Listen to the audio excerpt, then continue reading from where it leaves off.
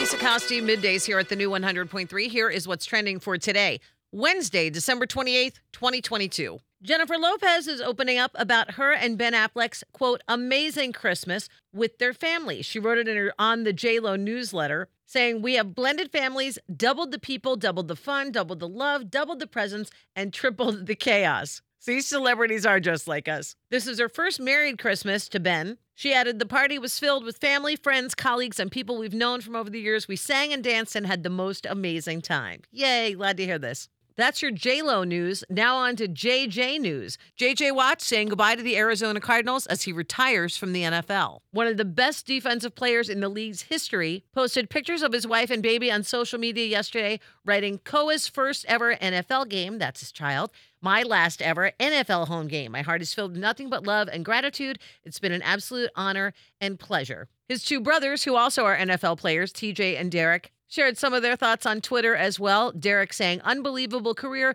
Can't wait for the Hall of Fame ceremony in 5 years. Enjoy that retirement, sir. And a sweet holiday everybody can get behind. It is National Chocolate Candy Day.